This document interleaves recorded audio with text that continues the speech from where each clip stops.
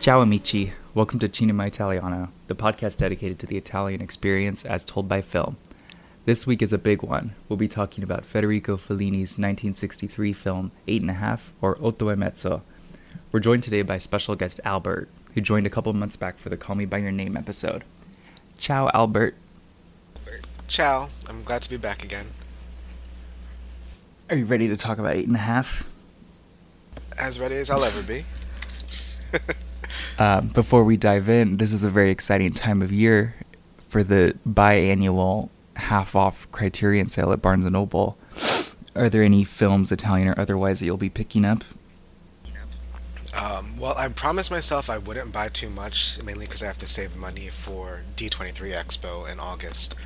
But I kind of accidentally ended up at a Barnes & Noble and picked up The Heiress, Death in Venice, The Kid Brother, Jules and Jim, and Swing Time, among other things.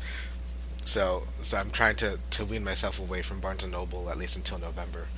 Mainly because I have to buy stuff at D23. Well, you're welcome for the Barnes & Noble discount. Yes, thank you so much for that. I was going to say, you're welcome for all the different promotions for the Barnes & Noble in Orlando that you don't even go to. And now you'll be able to listen to the Death in Venice episode. Exactly. That's why I'm looking forward to actually putting that in the player. I actually just picked up that one myself. I didn't own it because I was just waiting for the sale. It was on Criterion Channel, though, right? Oh. I almost don't think so. Unless I'm mistaken. I know I had to rent it through Netflix disc. Oh, okay. So I got to watch it on a beautiful standard definition DVD from like 20 years ago. Oh, wow. Which I'm sure is how it was intended to be viewed. Well, just to be fair, I watch things on Laserdisc still, so... Hey, but those are beautiful. True. I was watching CoverGirl on Laserdisc from 1995, and I was comparing it to the DVD and Blu-ray transfers. And maybe it's just the nostalgist in me, but I kind of preferred the look of it on Laserdisc to both the DVD and the Blu-ray.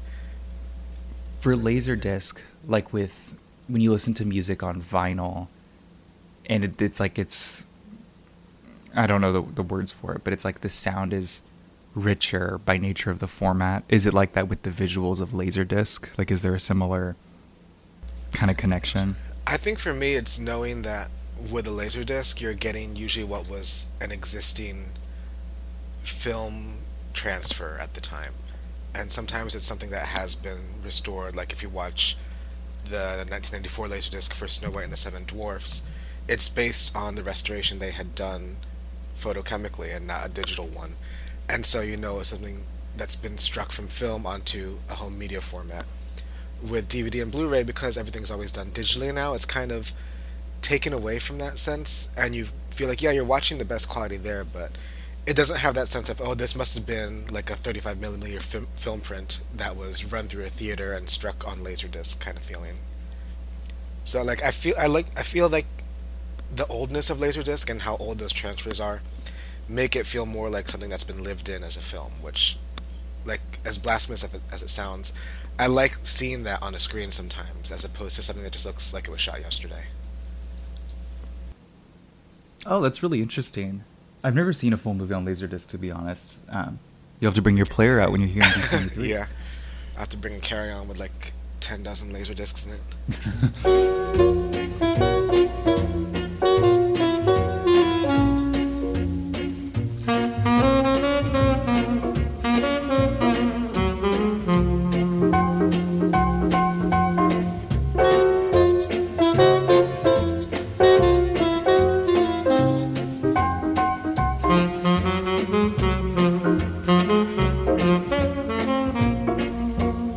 So transitioning over into the movie, want to talk about what are some of your first impressions and memories of getting to see this one?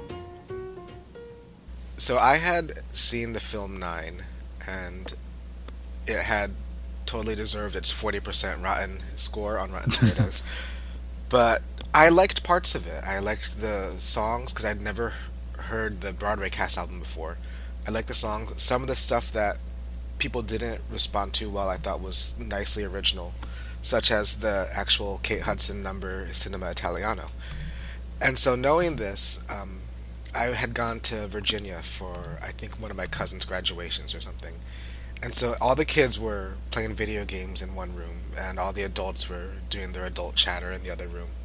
But no one was actually in the television room watching anything. So I thought, okay, I'm not going to play video games all day. So I turned on Netflix on there and scrolled around, and I found Eight and a Half. And I remembered, hey, this is something that Nine was inspired by. I didn't know that it was actually directly like connected until later. So I thought I might as well watch this movie. And since everyone was doing their own thing, no one interrupted me during the entire movie. So I literally got to watch the entire movie all on my own. And when we came home the next day, I just went straight to Barnes& and Noble and bought it. Would this have been DVD era, or was it on Blu-ray by now? This was Blu-ray by then, because I think at the time Criterion had put out Eight and a Half on Blu-ray, kind of as an indirect connection to, hey, Nine is in theaters, see the original instead, kind of thing. Oh, I didn't know that was the timing. Yeah. My gateway to Eight and a Half was also through Nine. Actually, I wonder if that's kind of common for our generation. I feel like it might be just because of that whole idea of like something that's new and current has a call back to something older, and that inspires the younger generation to look towards that.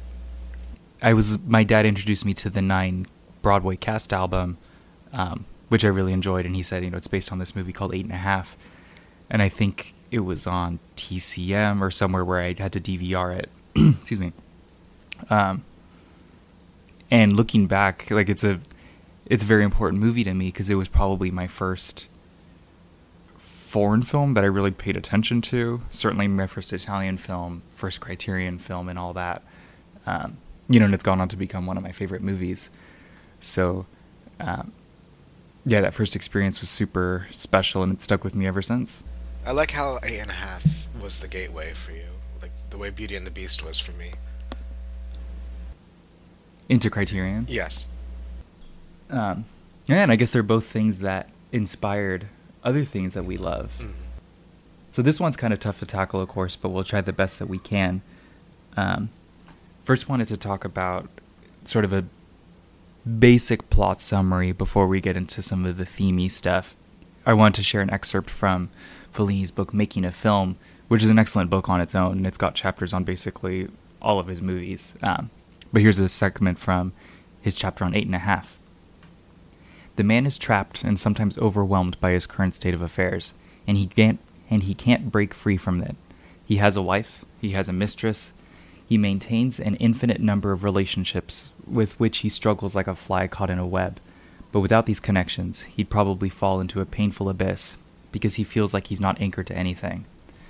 As a result of this detachment, for a long time, life has presented itself to him as a sort of dreadful delirium without meaning or purpose.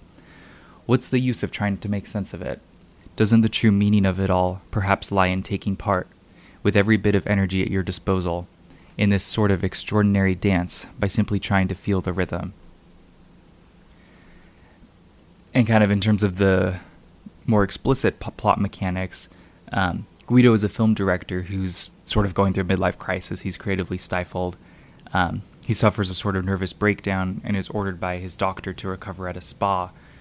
But while he's there trying to recover, he runs into colleagues, friends, collaborators, past lovers, and they're all swirling around in his life as he tries to piece his next film as well as his life back together. Albert, do you want to go through just a quick rundown of who some of the key players are? Of course. The main figure, of course, is Guido, the film director that's creatively stifled throughout the entirety of the film. But then you meet, most importantly, the women in his life, primarily his wife Louisa. Then, of course, there's the mistress, Carla, who in my first viewing I didn't know was his mistress until they mentioned, oh, she has a husband. And then Louisa's best friend is Rosella. Claudia is someone that is mysterious for Guido. He sees her as the ideal woman, but she's actually an actress. Then, of course, another actress is Madeline, who Guido worked with before, but now has become a bit more demanding, I would say. And then one of the few male figures in Guido's life is Mario, who is a friend of his, and Mario has a new girlfriend because he's gonna divorce his wife. The new girlfriend is Gloria. We never meet the wife in the film. And then finally, probably one of the most important women in Guido's life, just based on like key moments in his childhood, was Saragina, who was a prostitute. And kind of tying it back to 9, rewatching 8.5, I mistook Madeline's name for Claudia because they don't say Claudia's name until the very end. So in my notes, I kept writing her down as Claudia. And then when they call Claudia by her name, it's like, oh, what is the name of this other character? Because I don't know if they even say it. Call Claudia by her name. And I'll Madeline by mine. Mm-hmm. And so that's kind of the rough idea of the plot. It's kind of hard to talk about any piece of the plot without going into the theme because it's all, or the different themes. They're all just so tied together. Mm-hmm. What you see on screen is so abstract or surreal, where you can, there's a deeper meaning behind kind of all the wacky stuff you're seeing on screen. Yeah. Albert, would you like to bring up what are some of the topics or areas that you'd like to that struck you during the film? Okay, so during Guido's stay at the spa, there's an illusionist there that's trying to do a trick in terms of reading people's thoughts. And Guido actually knows who this illusionist is. And at one point, the illusionist mentions that this is partly a trick and partly real, which I always felt was the perfect way for anyone to describe cinema. Because, in truth, every time you watch a film, you're watching something that has been carefully composed and edited and put together based on a whole bunch of chaotic elements. And so it feels seamlessly real when you're watching it, even though everything is a complete deception in terms of how they put it together. And so to have the illusionist call his own parlor trick something that's partly a trick but partly real is almost like a way for Fellini to kind of remind the audience what you're seeing is all a construct, but you believe in it, and that's what makes it real. That idea actually tees up a theme that struck me watching the movie as kind of the split between honesty and truth. Throughout the movie, Luisa, the wife, is repeatedly attacking Guido for being able to lie so easily. Mm-hmm. Not only to her, but just kind of to everyone in his life.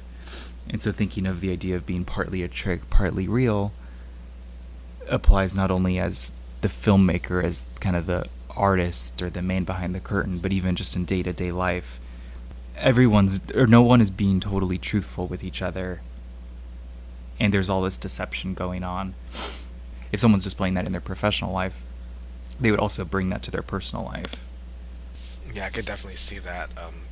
Speaking from just my experience, I have a role at work where I'm always talking to people, and for the purpose of my work, I have to make sure I maintain a friendly, jovial, approachable attitude. But sometimes the people I talk to are utterly insane. And I have to hold back on how I really feel about them making certain demands and expecting those demands to be met. And instead I just smile and tell them what I'm expected to say. When in reality I just want them to go away. Far, far away. I don't think Luisa would like that.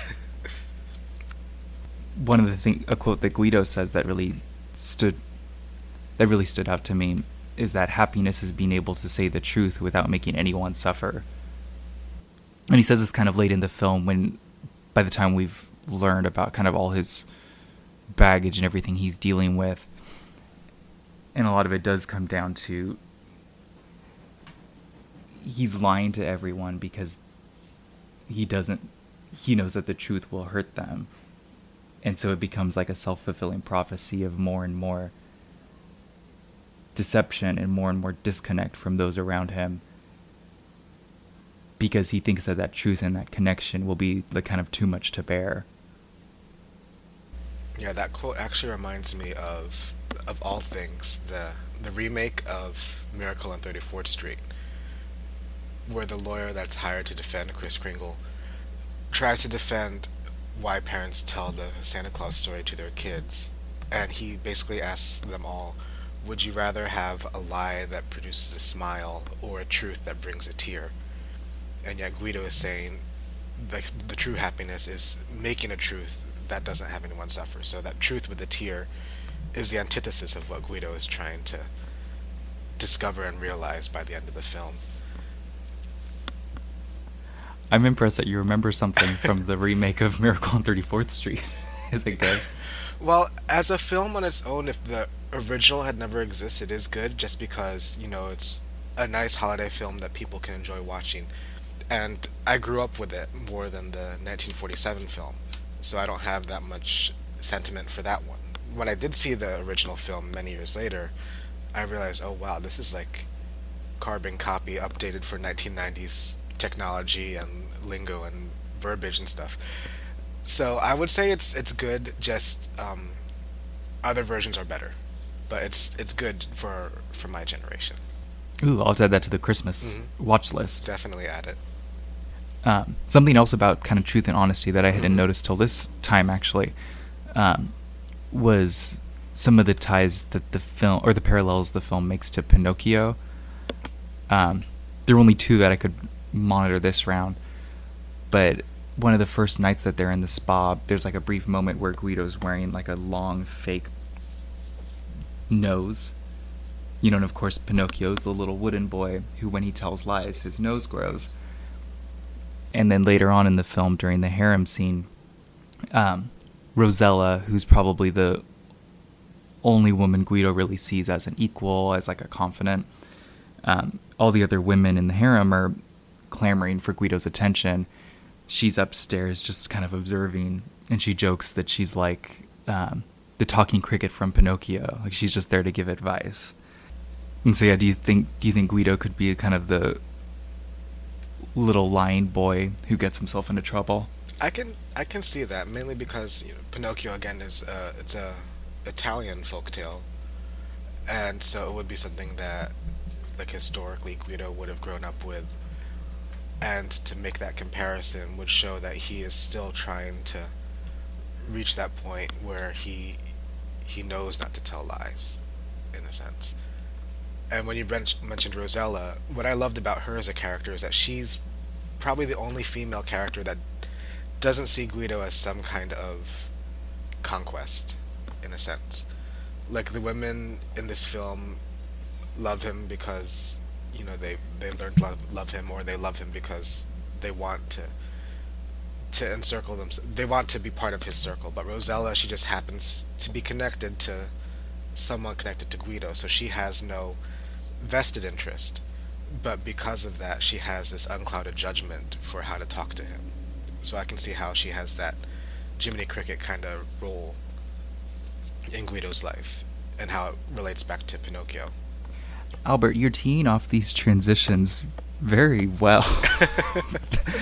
That goes to the next thing I want to talk about. Okay. Which was, I mean, there's a lot to it, but how throughout the film, what are the different ways that characters are kind of trapped, stifled, suffocating, and then how do they become liberated from that? And so there's kind of a few different buckets I want to work through, but one of them was with the women of the film. Apart from Rosella, most of them are kind of trapped or confined in different ways. Yeah. Either literally, like the Mistress Carla is put away in a different hotel so she can stay away from everybody. For Madeline, this lead actress, he won't give her any information about the part for her, so she's trapped because she needs Guido to give her this information for her to do her job. Everybody wants something from him, and he's kind of he's disconnecting himself from them. And the only one who doesn't fall for that, like you mentioned, is Rosella. And the fact that she's kind of apart from all the women in the harem scene, for instance.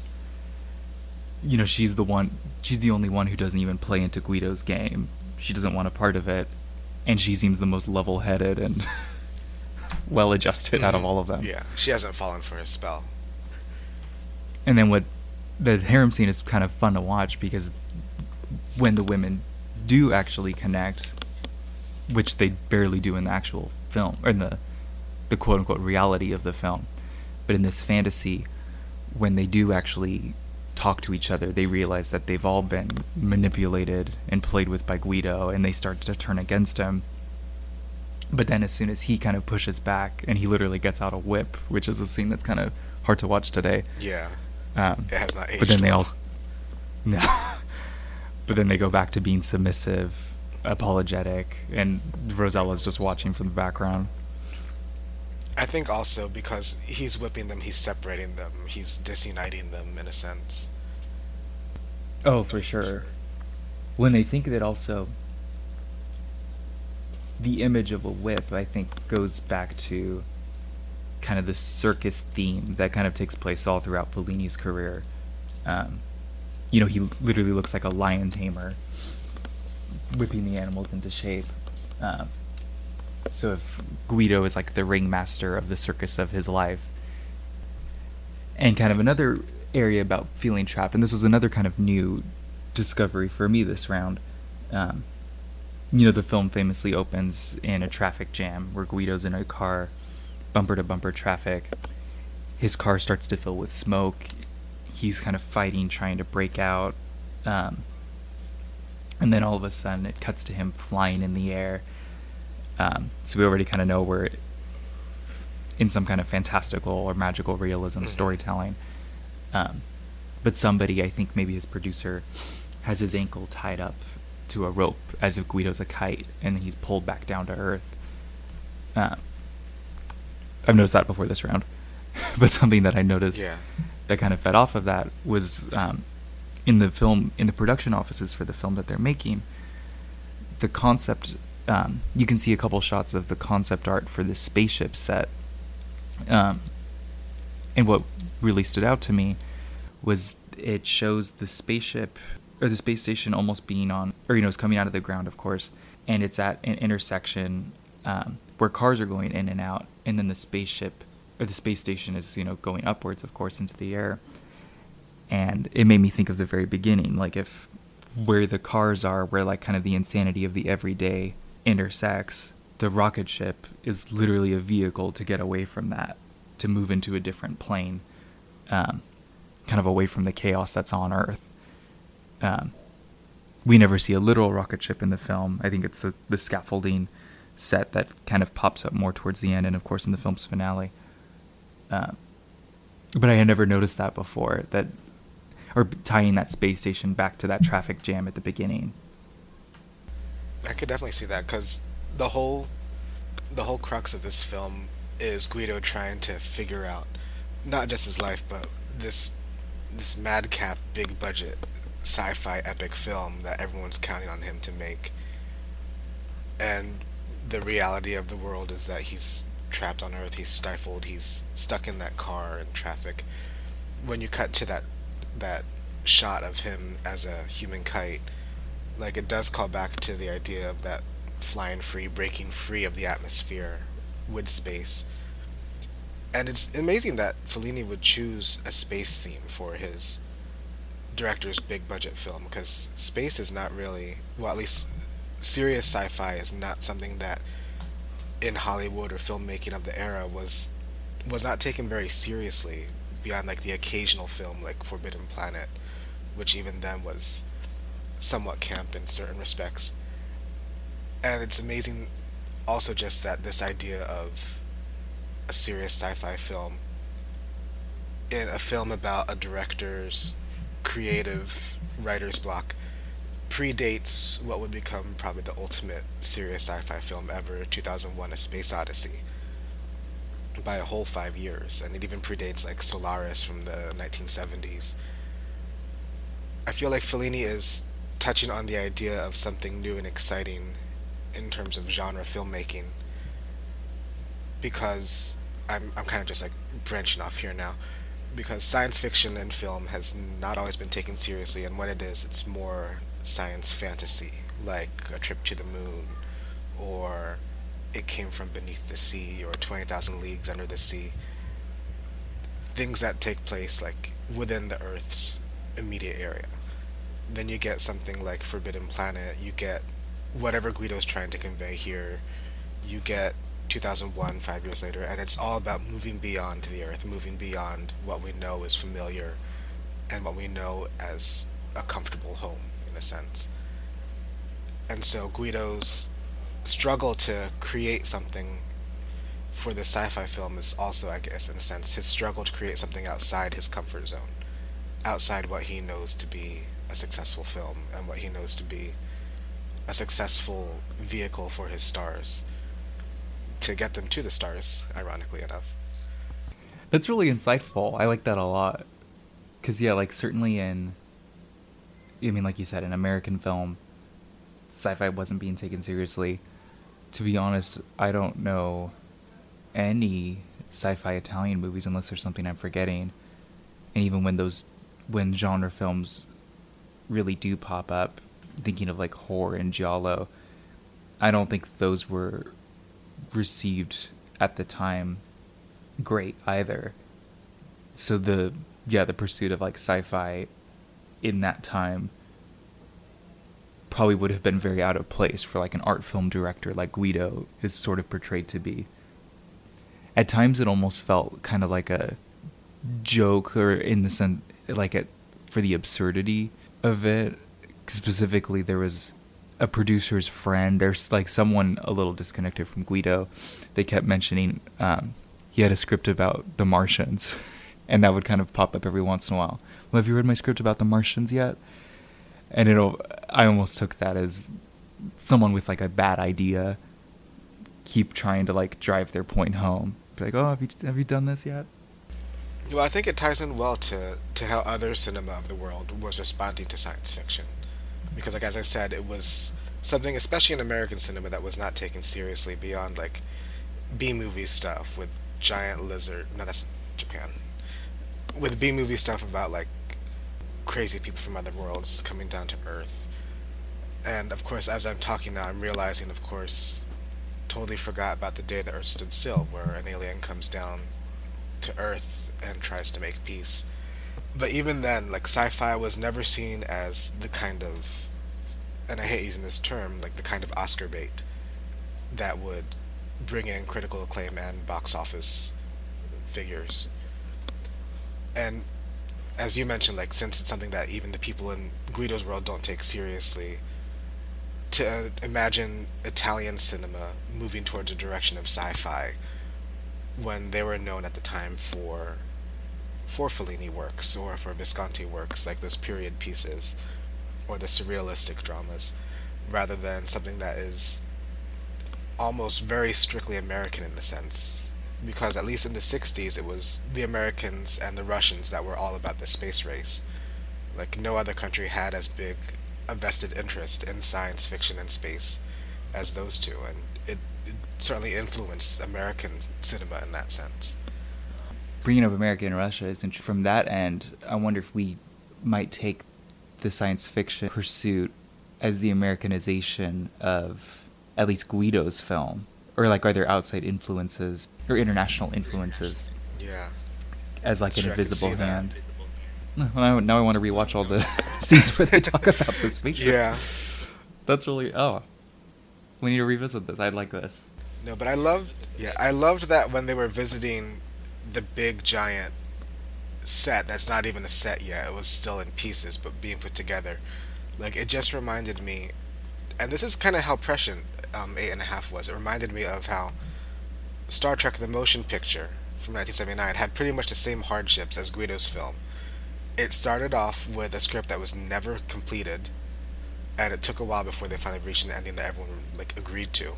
Very expensive special effects, big giant sets, like, and it could have been a complete failure, and in some respects it still is, but like this whole idea of a big budget sci-fi film that is already doomed from the start and yet manages to pull itself back together. Like, I feel like in 8.5, like, whatever film he was making was his Star Trek the Motion Picture. That's really interesting. You should do like a deep dive essay on this. I'd love to. The sci-fi stuff I didn't think a lot about. I think this is really interesting. Yeah, the sci-fi is what grabbed me most. Well, just the filmmaking, the sci-fi aspect of his film, and also just the struggles of a filmmaker is really two of the big things that came across to me in this film, mainly because like since I was a kid, I've always had a vested interest in space and that whole idea of what's out there, and so sci-fi films, the good ones at least, appealed to me for that reason. But I would definitely love one day, like in an alternate universe, to see what Guido's sci-fi film actually was. That'll be on the Criterion 4K Yes, or the VR, whatever the next exactly. platform is. The virtual reality experience of 2119. Sort of switching gears, this is a big one. Another theme I kind of wanted to chat with you about was how it portrays men and women in this film. And for what it's worth, women aren't portrayed great, but men aren't portrayed good either. Yeah. So I guess everyone loses. It's kind of like a lose-lose for everyone, yeah. To kind of open with a quote from Fellini's book, Making a Film, he says, "This film should be replete with female characters. The protagonist is blinded by them. He likes all of them, as if woman were one, embodied by thousands of likenesses. The film should also be the story of these endless tales about the woman, continent, mysterious, and fascinating." And granted, because this movie is from Guido's perspective, I don't know if I would necessarily call it the male gaze, because doesn't feel like that kind of movie. But the role of women is very much defined relative to who they are to men. The women in this film are men's wives, mistresses, directors, actresses. Unfortunately, the women don't seem to have a lot of agency, and kind of their role is, unfortunately, to kind of be used and manipulated by the men. Kind of an example of that is early in the film, Carla and Guido are together in her hotel room, and they're like role playing, and in the middle of their kind of fantasy interaction, he kind of stops everything and starts adjusting her makeup, and she jokes that he's treating her like she's one of his actresses, because even in this sort of intimate moment, he's controlling the situation down to her appearance. He has to be the one in charge of all situations. Yeah, I can definitely see how every woman in this film kind of exists to support Guido. And again, that's I think why I love Rosella more, because she's there kind of as that outsider that has an in that she doesn't want, but she certainly enjoys using that role.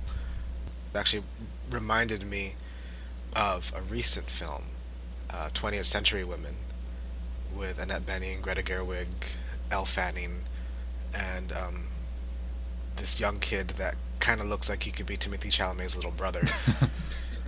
But essentially, that film had that same kind of concept. All these women exist as individual beings with their own like distinctive personalities, but when you watch the film, you see they all kind of just exist to further support the story of what's going to happen to this young child as he grows up. And with 8 and a Half, you have the same thing. All these women, they're never fully formed as characters, because we only ever get to know them as Guido knows them, and so we only ever get to know them in terms of what they want for Guido or what they want from Guido. And to use at least a 21st century film term, I don't think any of them ever passed the Bechdel test, which is a very simplistic, oversimplified concept, but one that kind of can still be put to good use, where none of the women in these films talk to each other about anything else other than Guido. Because the Bechdel test is there two women on the screen, are they talking, and is it about a man? And if it's about a man, they fail the Bechdel test. If it's not about a man, then they pass the Bechdel test. And I'm trying to remember any scene in 8 and a Half where the women on the screen are talking about anything else that's not related to Guido, and I am coming up short. So again, just further supports this whole idea that all the women in this film only exist for Guido's benefit in terms of his story journey, his story arc. And so they are given the short end of the stick in that way.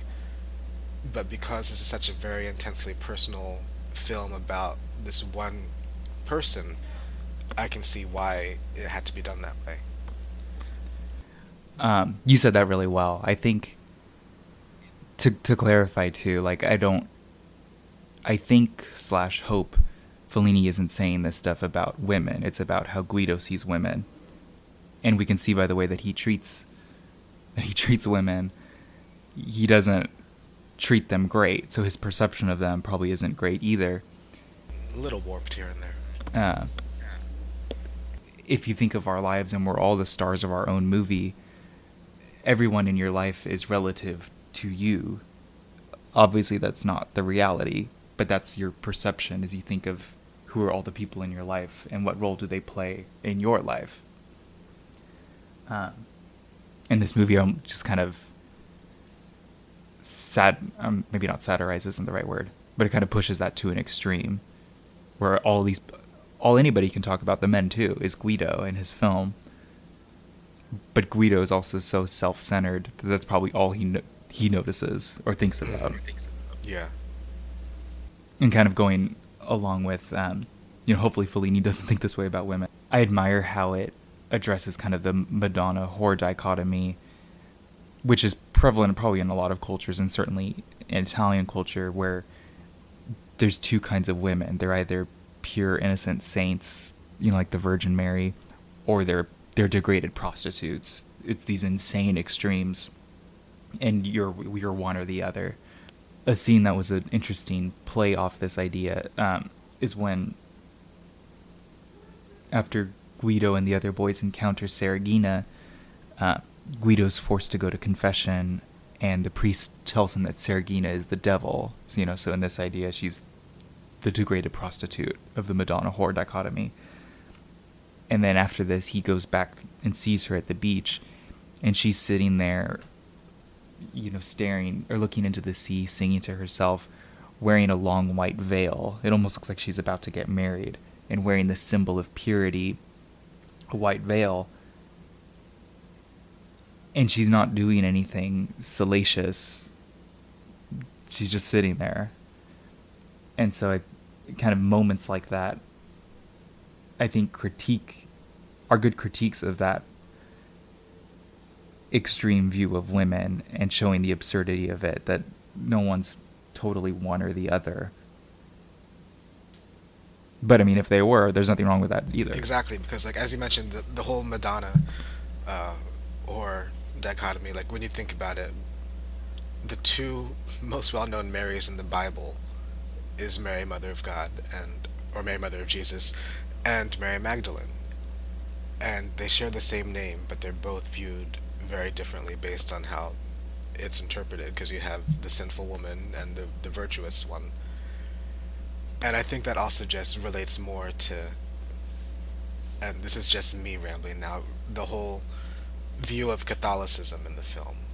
Primarily a sense of Catholic guilt on Guido's part, because as a child he grew up with all these strict morals embedded into him. And you mentioned that scene with the priest talking about how Saragina is actually the devil, but I remember Guido says I did not know that. And so for him, he's conflicted between the morals that's supposed to guide him through adulthood versus his own need to create something, and to use his creativity sometimes against what his teachings have taught him. And Guido himself is not exactly living to the morals of the Catholic Church. He's having an affair openly, but still secretly. And he confers with people that are getting annulments from their wives rather than divorces, because divorce is frowned upon in Catholic Church.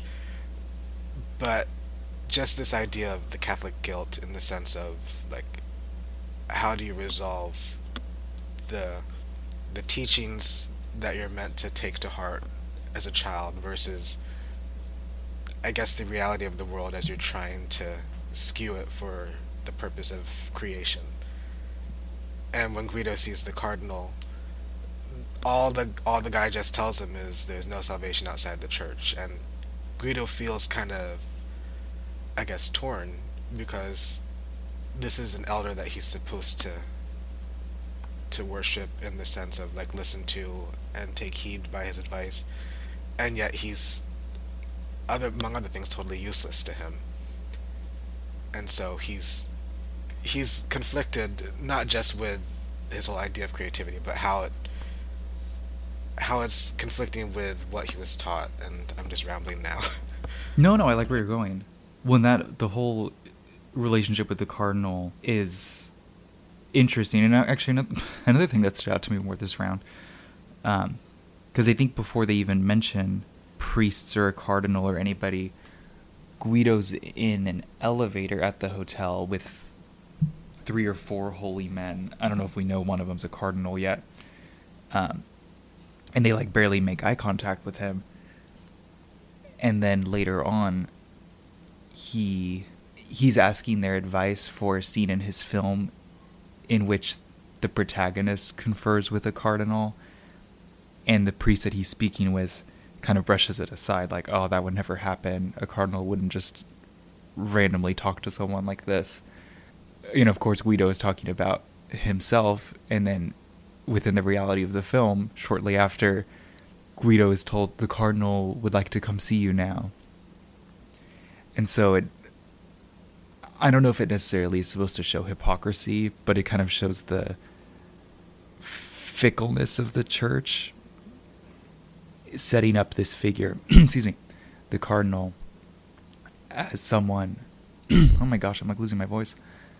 I'm just getting really choked up talking about the cardinal. I have a bottle of water with me. Sorry, this is weird. You know, as a figure of, as someone to be revered and sort of kept at a distance. And then all of a sudden he's accessible, no problem, out of nowhere. And it's hard to think that the fact that Guido is a film director who's moderately well known doesn't play into that. Because if he was any old Joe at the spa, would he be given an audience with the cardinal? I don't know where I'm going with that, but I thought that was interesting. This is kind of switching gears, but a formal element I noticed that was really interesting was how the sound design would be altered to show Guido's perspective and kind of tell us where his head is at in different scenes throughout the film. Kind of early on when he first gets to the spa, the Barber of Seville is playing as you get this kind of wide epic shot of all the folks at the spa coming to collect their mineral water, and then the music stops out of nowhere when Guido sees a woman, a beautiful young woman in the forest who kind of glides in to serve him his mineral water. And then he sort of snaps and comes to. The music starts again. It's a different woman. She's not as beautiful as his fantasy one. She's kind of sweaty. But the sound kind of going off temporarily sort of shows his disconnect from his reality and what's going on around him for that brief moment. And then when the sound snaps back on, it takes him back to that reality. So like through sound, it's kind of setting up what is real life, and then when that sound is changed, that helps cue you to what is not reality. Obviously, there's a lot of surrealism in this movie. Did you notice other things like that? Well, one thing I really liked was when they have these like big orchestral moments and they play those familiar scores.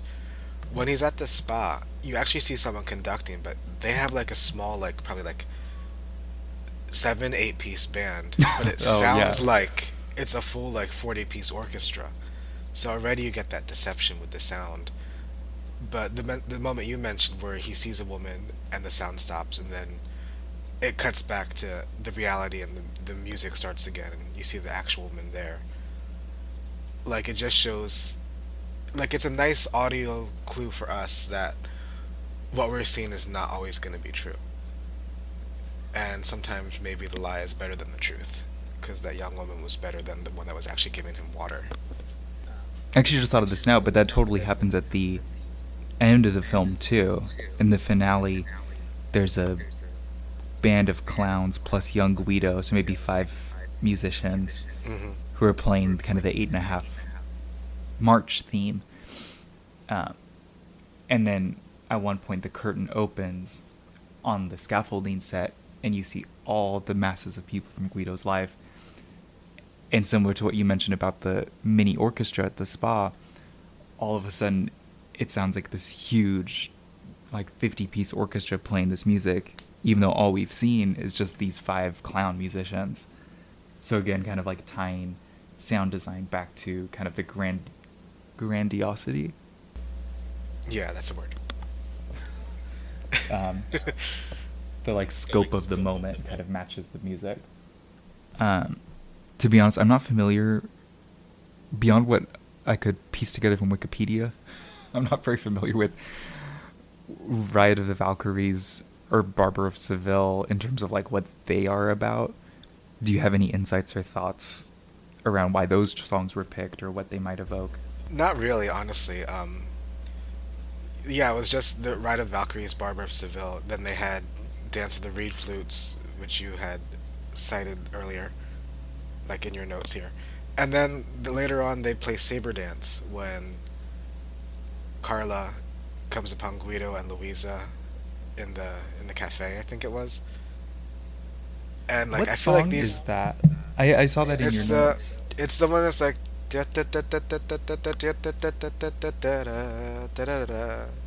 Oh, from like cartoons when someone's like about to yeah, drop something. yeah.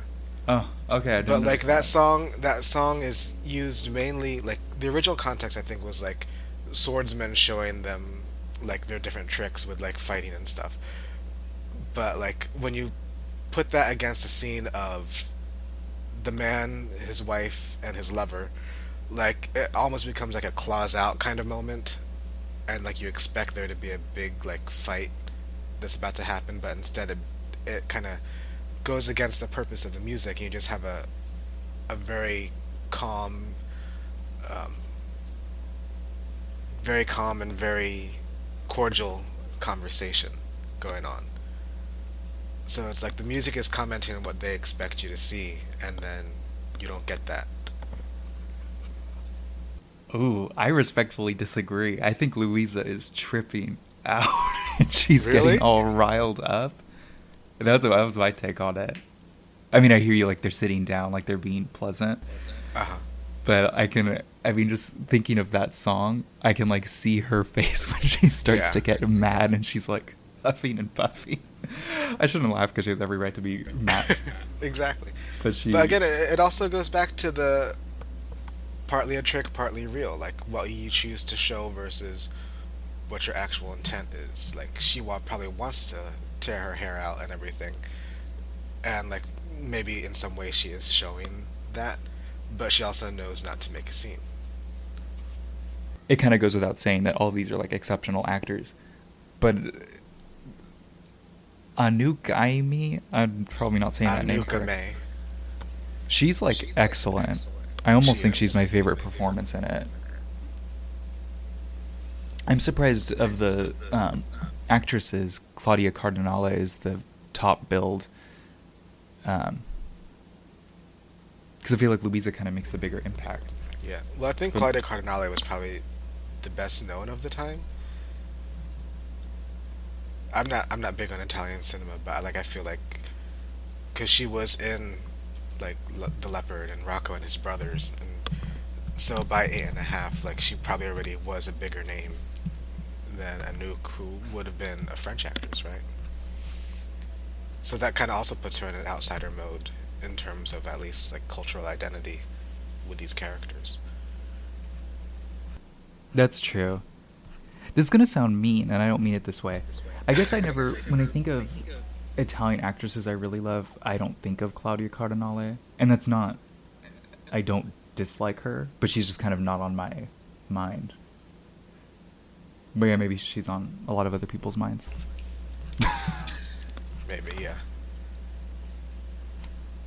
I think one thing that really struck me in the sense of this conflicted, tortured artist is that Guido, even amidst all his success, he probably also fears he's becoming old news. Because when you look upon the women in his life, they range in all these ages. And the extreme youth is in Gloria, that young girlfriend of Guido's friend, and how she is just so wild and uninhibited. and she is essentially the future of what women in his life might be, versus his mother, who is old and saintly and highly revered. And it's even touched upon in the fantasy with the women when they're all in the harem. And he kicks out Jacqueline because she had gotten older. And he cited that rule about like once you reach a certain age, you have to go upstairs and dwell in your thoughts. And then it's through that they all band together to tell him like, hey, you're getting older too.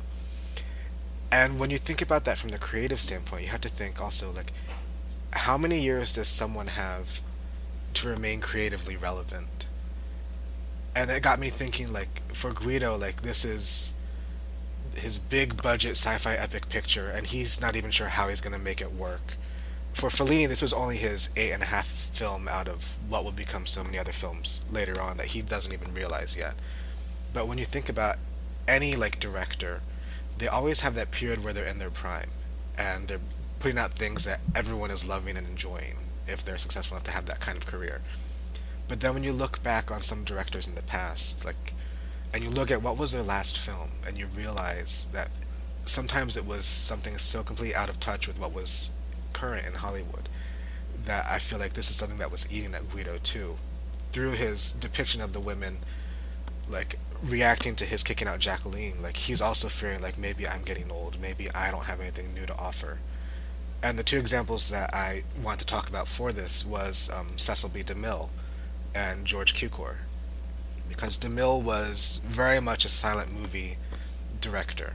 He had come from the stage and he had done silent films and then he did sound films, but he was always very old-fashioned compared to other directors that would come in his wake. And his last film, The Ten Commandments, is a big biblical epic, but it has all the pageantry and style of a silent film because that's how he knew his filmmaking. And it contrasted greatly to any other biblical epic that would come before or after it, like Ben-Hur from William Wyler, or, in a sense, Greatest Story Ever Told by George Stevens.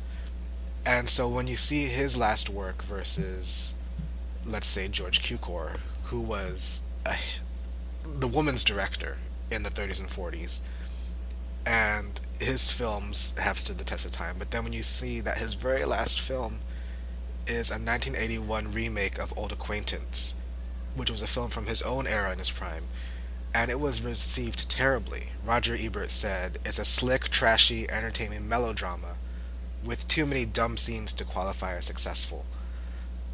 Like, you gotta wonder, like, did George Cukor realize he was getting out of touch? Or was he just sticking to his own sensibilities and hoping it would still translate for a later audience, a generation removed from his?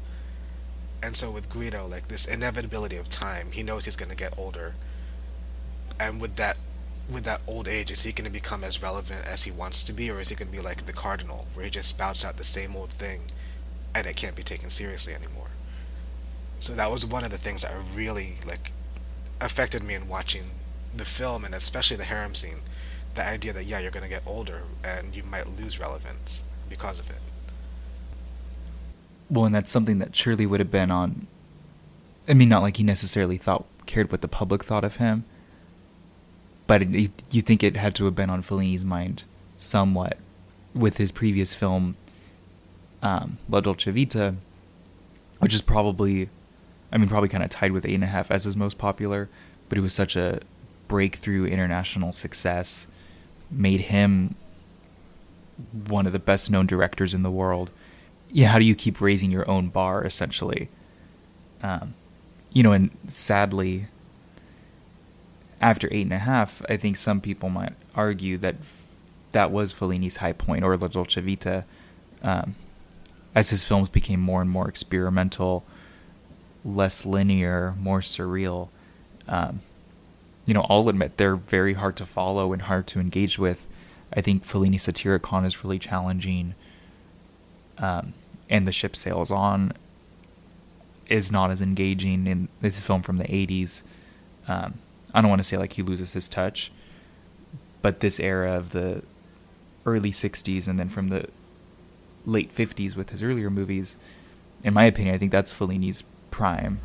Yeah, that's actually the only Fellini I've seen. I've only seen La Strada, La Notte di Cabiria, La Dolce Vita and Eight and a Half, and it's like I want to see his other work, but at the same time, it's like how will it compare? I'm kind of afraid to see how it will compare. Amarcord is good. See, you can see that. Yeah, I've heard a lot of good things about that one, and it's like number three on Criterion, right? Number three or number four in their list. Yeah, it is early. Um, and I mean, all of his movies have strengths and weaknesses for sure. Yeah. Um, No, I think it's just like sometimes directors are afraid they'll never live up to their past successes, and which is why sometimes their films that come afterwards tend to keep taking that great leap forward and trying to find something new and innovative. that's why they got to turn to science fiction. Exactly. To kind of close us out, what would you say is kind of your main takeaway from either this viewing or just, a lifetime of visiting this one? What is a last kind of message you'd want to impart? I think for me, at least for this viewing, my main takeaway is just that how we approach our lives should never be done selfishly. For Guido throughout this film, like he has all these people reliant upon him, and he in turn realizes just how reliant he is upon them.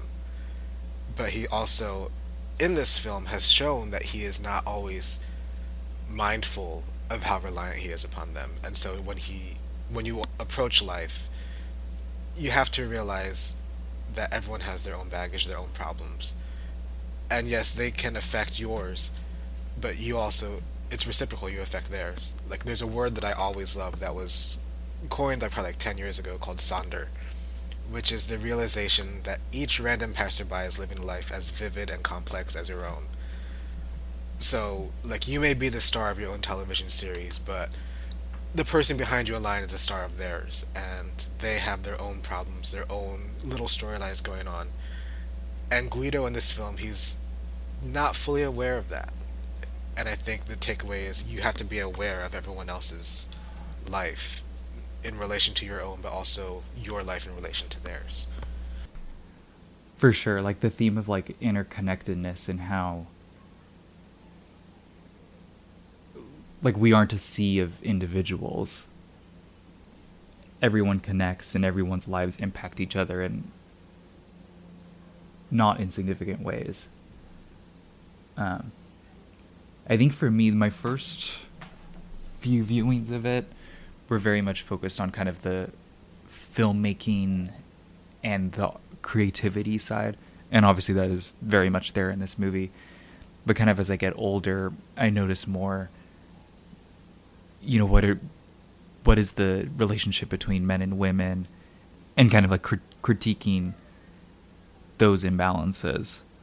And kind of the relationship side, stands out more and more as well. And so I kind of am seeing it less as a movie about movies and more of a movie about how do we relate to one another, and then how can we treat each other better.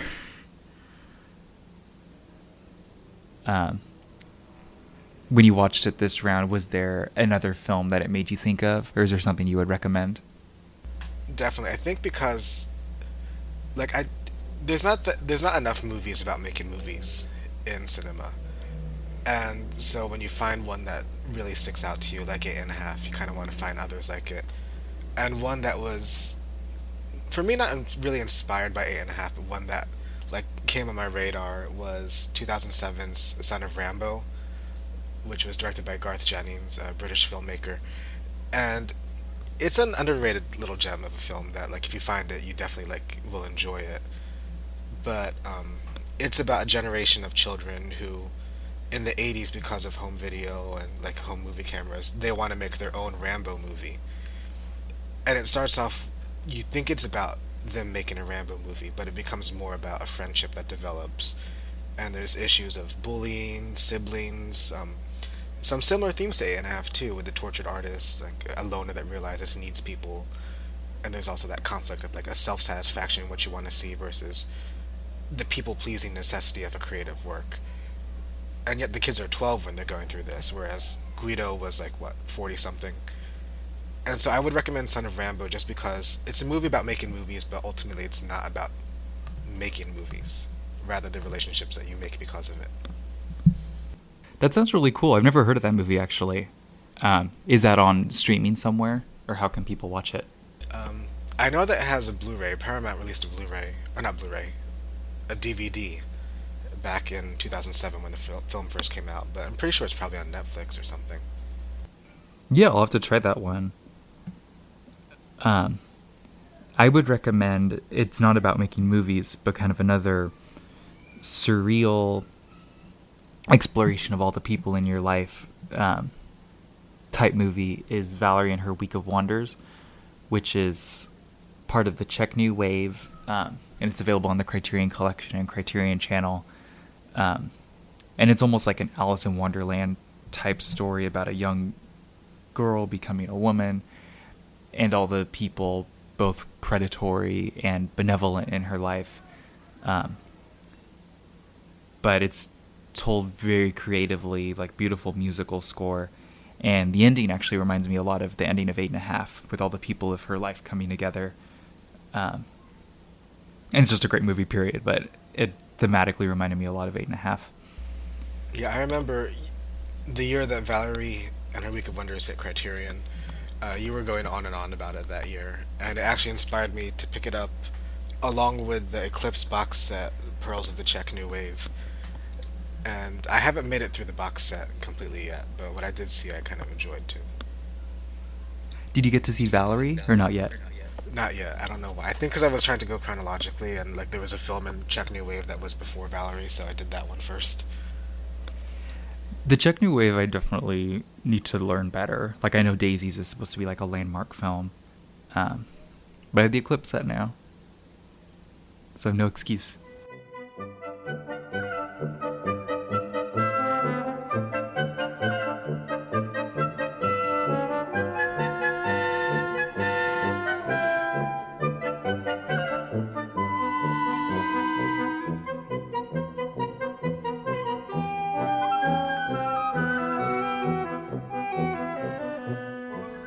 Where can people find you on social media? Okay.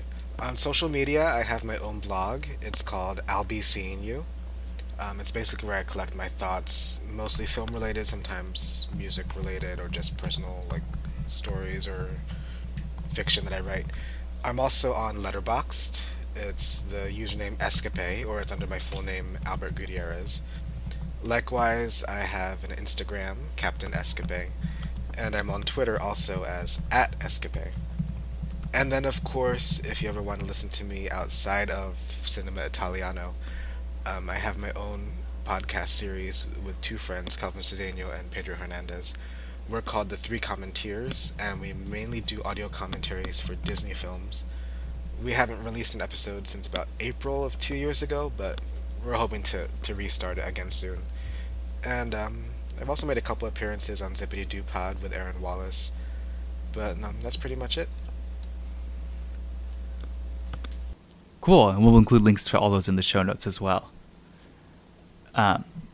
If you haven't yet, please be sure to follow, subscribe to us on Facebook and Instagram at Cinema Italiano Podcast. Rate and review us on iTunes or Spotify or however you listen to podcasts, and be sure to hit subscribe so you always see the latest episode. Sorry it's been a few weeks since the last one. Hopefully we'll get on a good cadence going forward. Thank you for listening, and until next time, ciao amici, and ciao Albert. Ciao, Steven.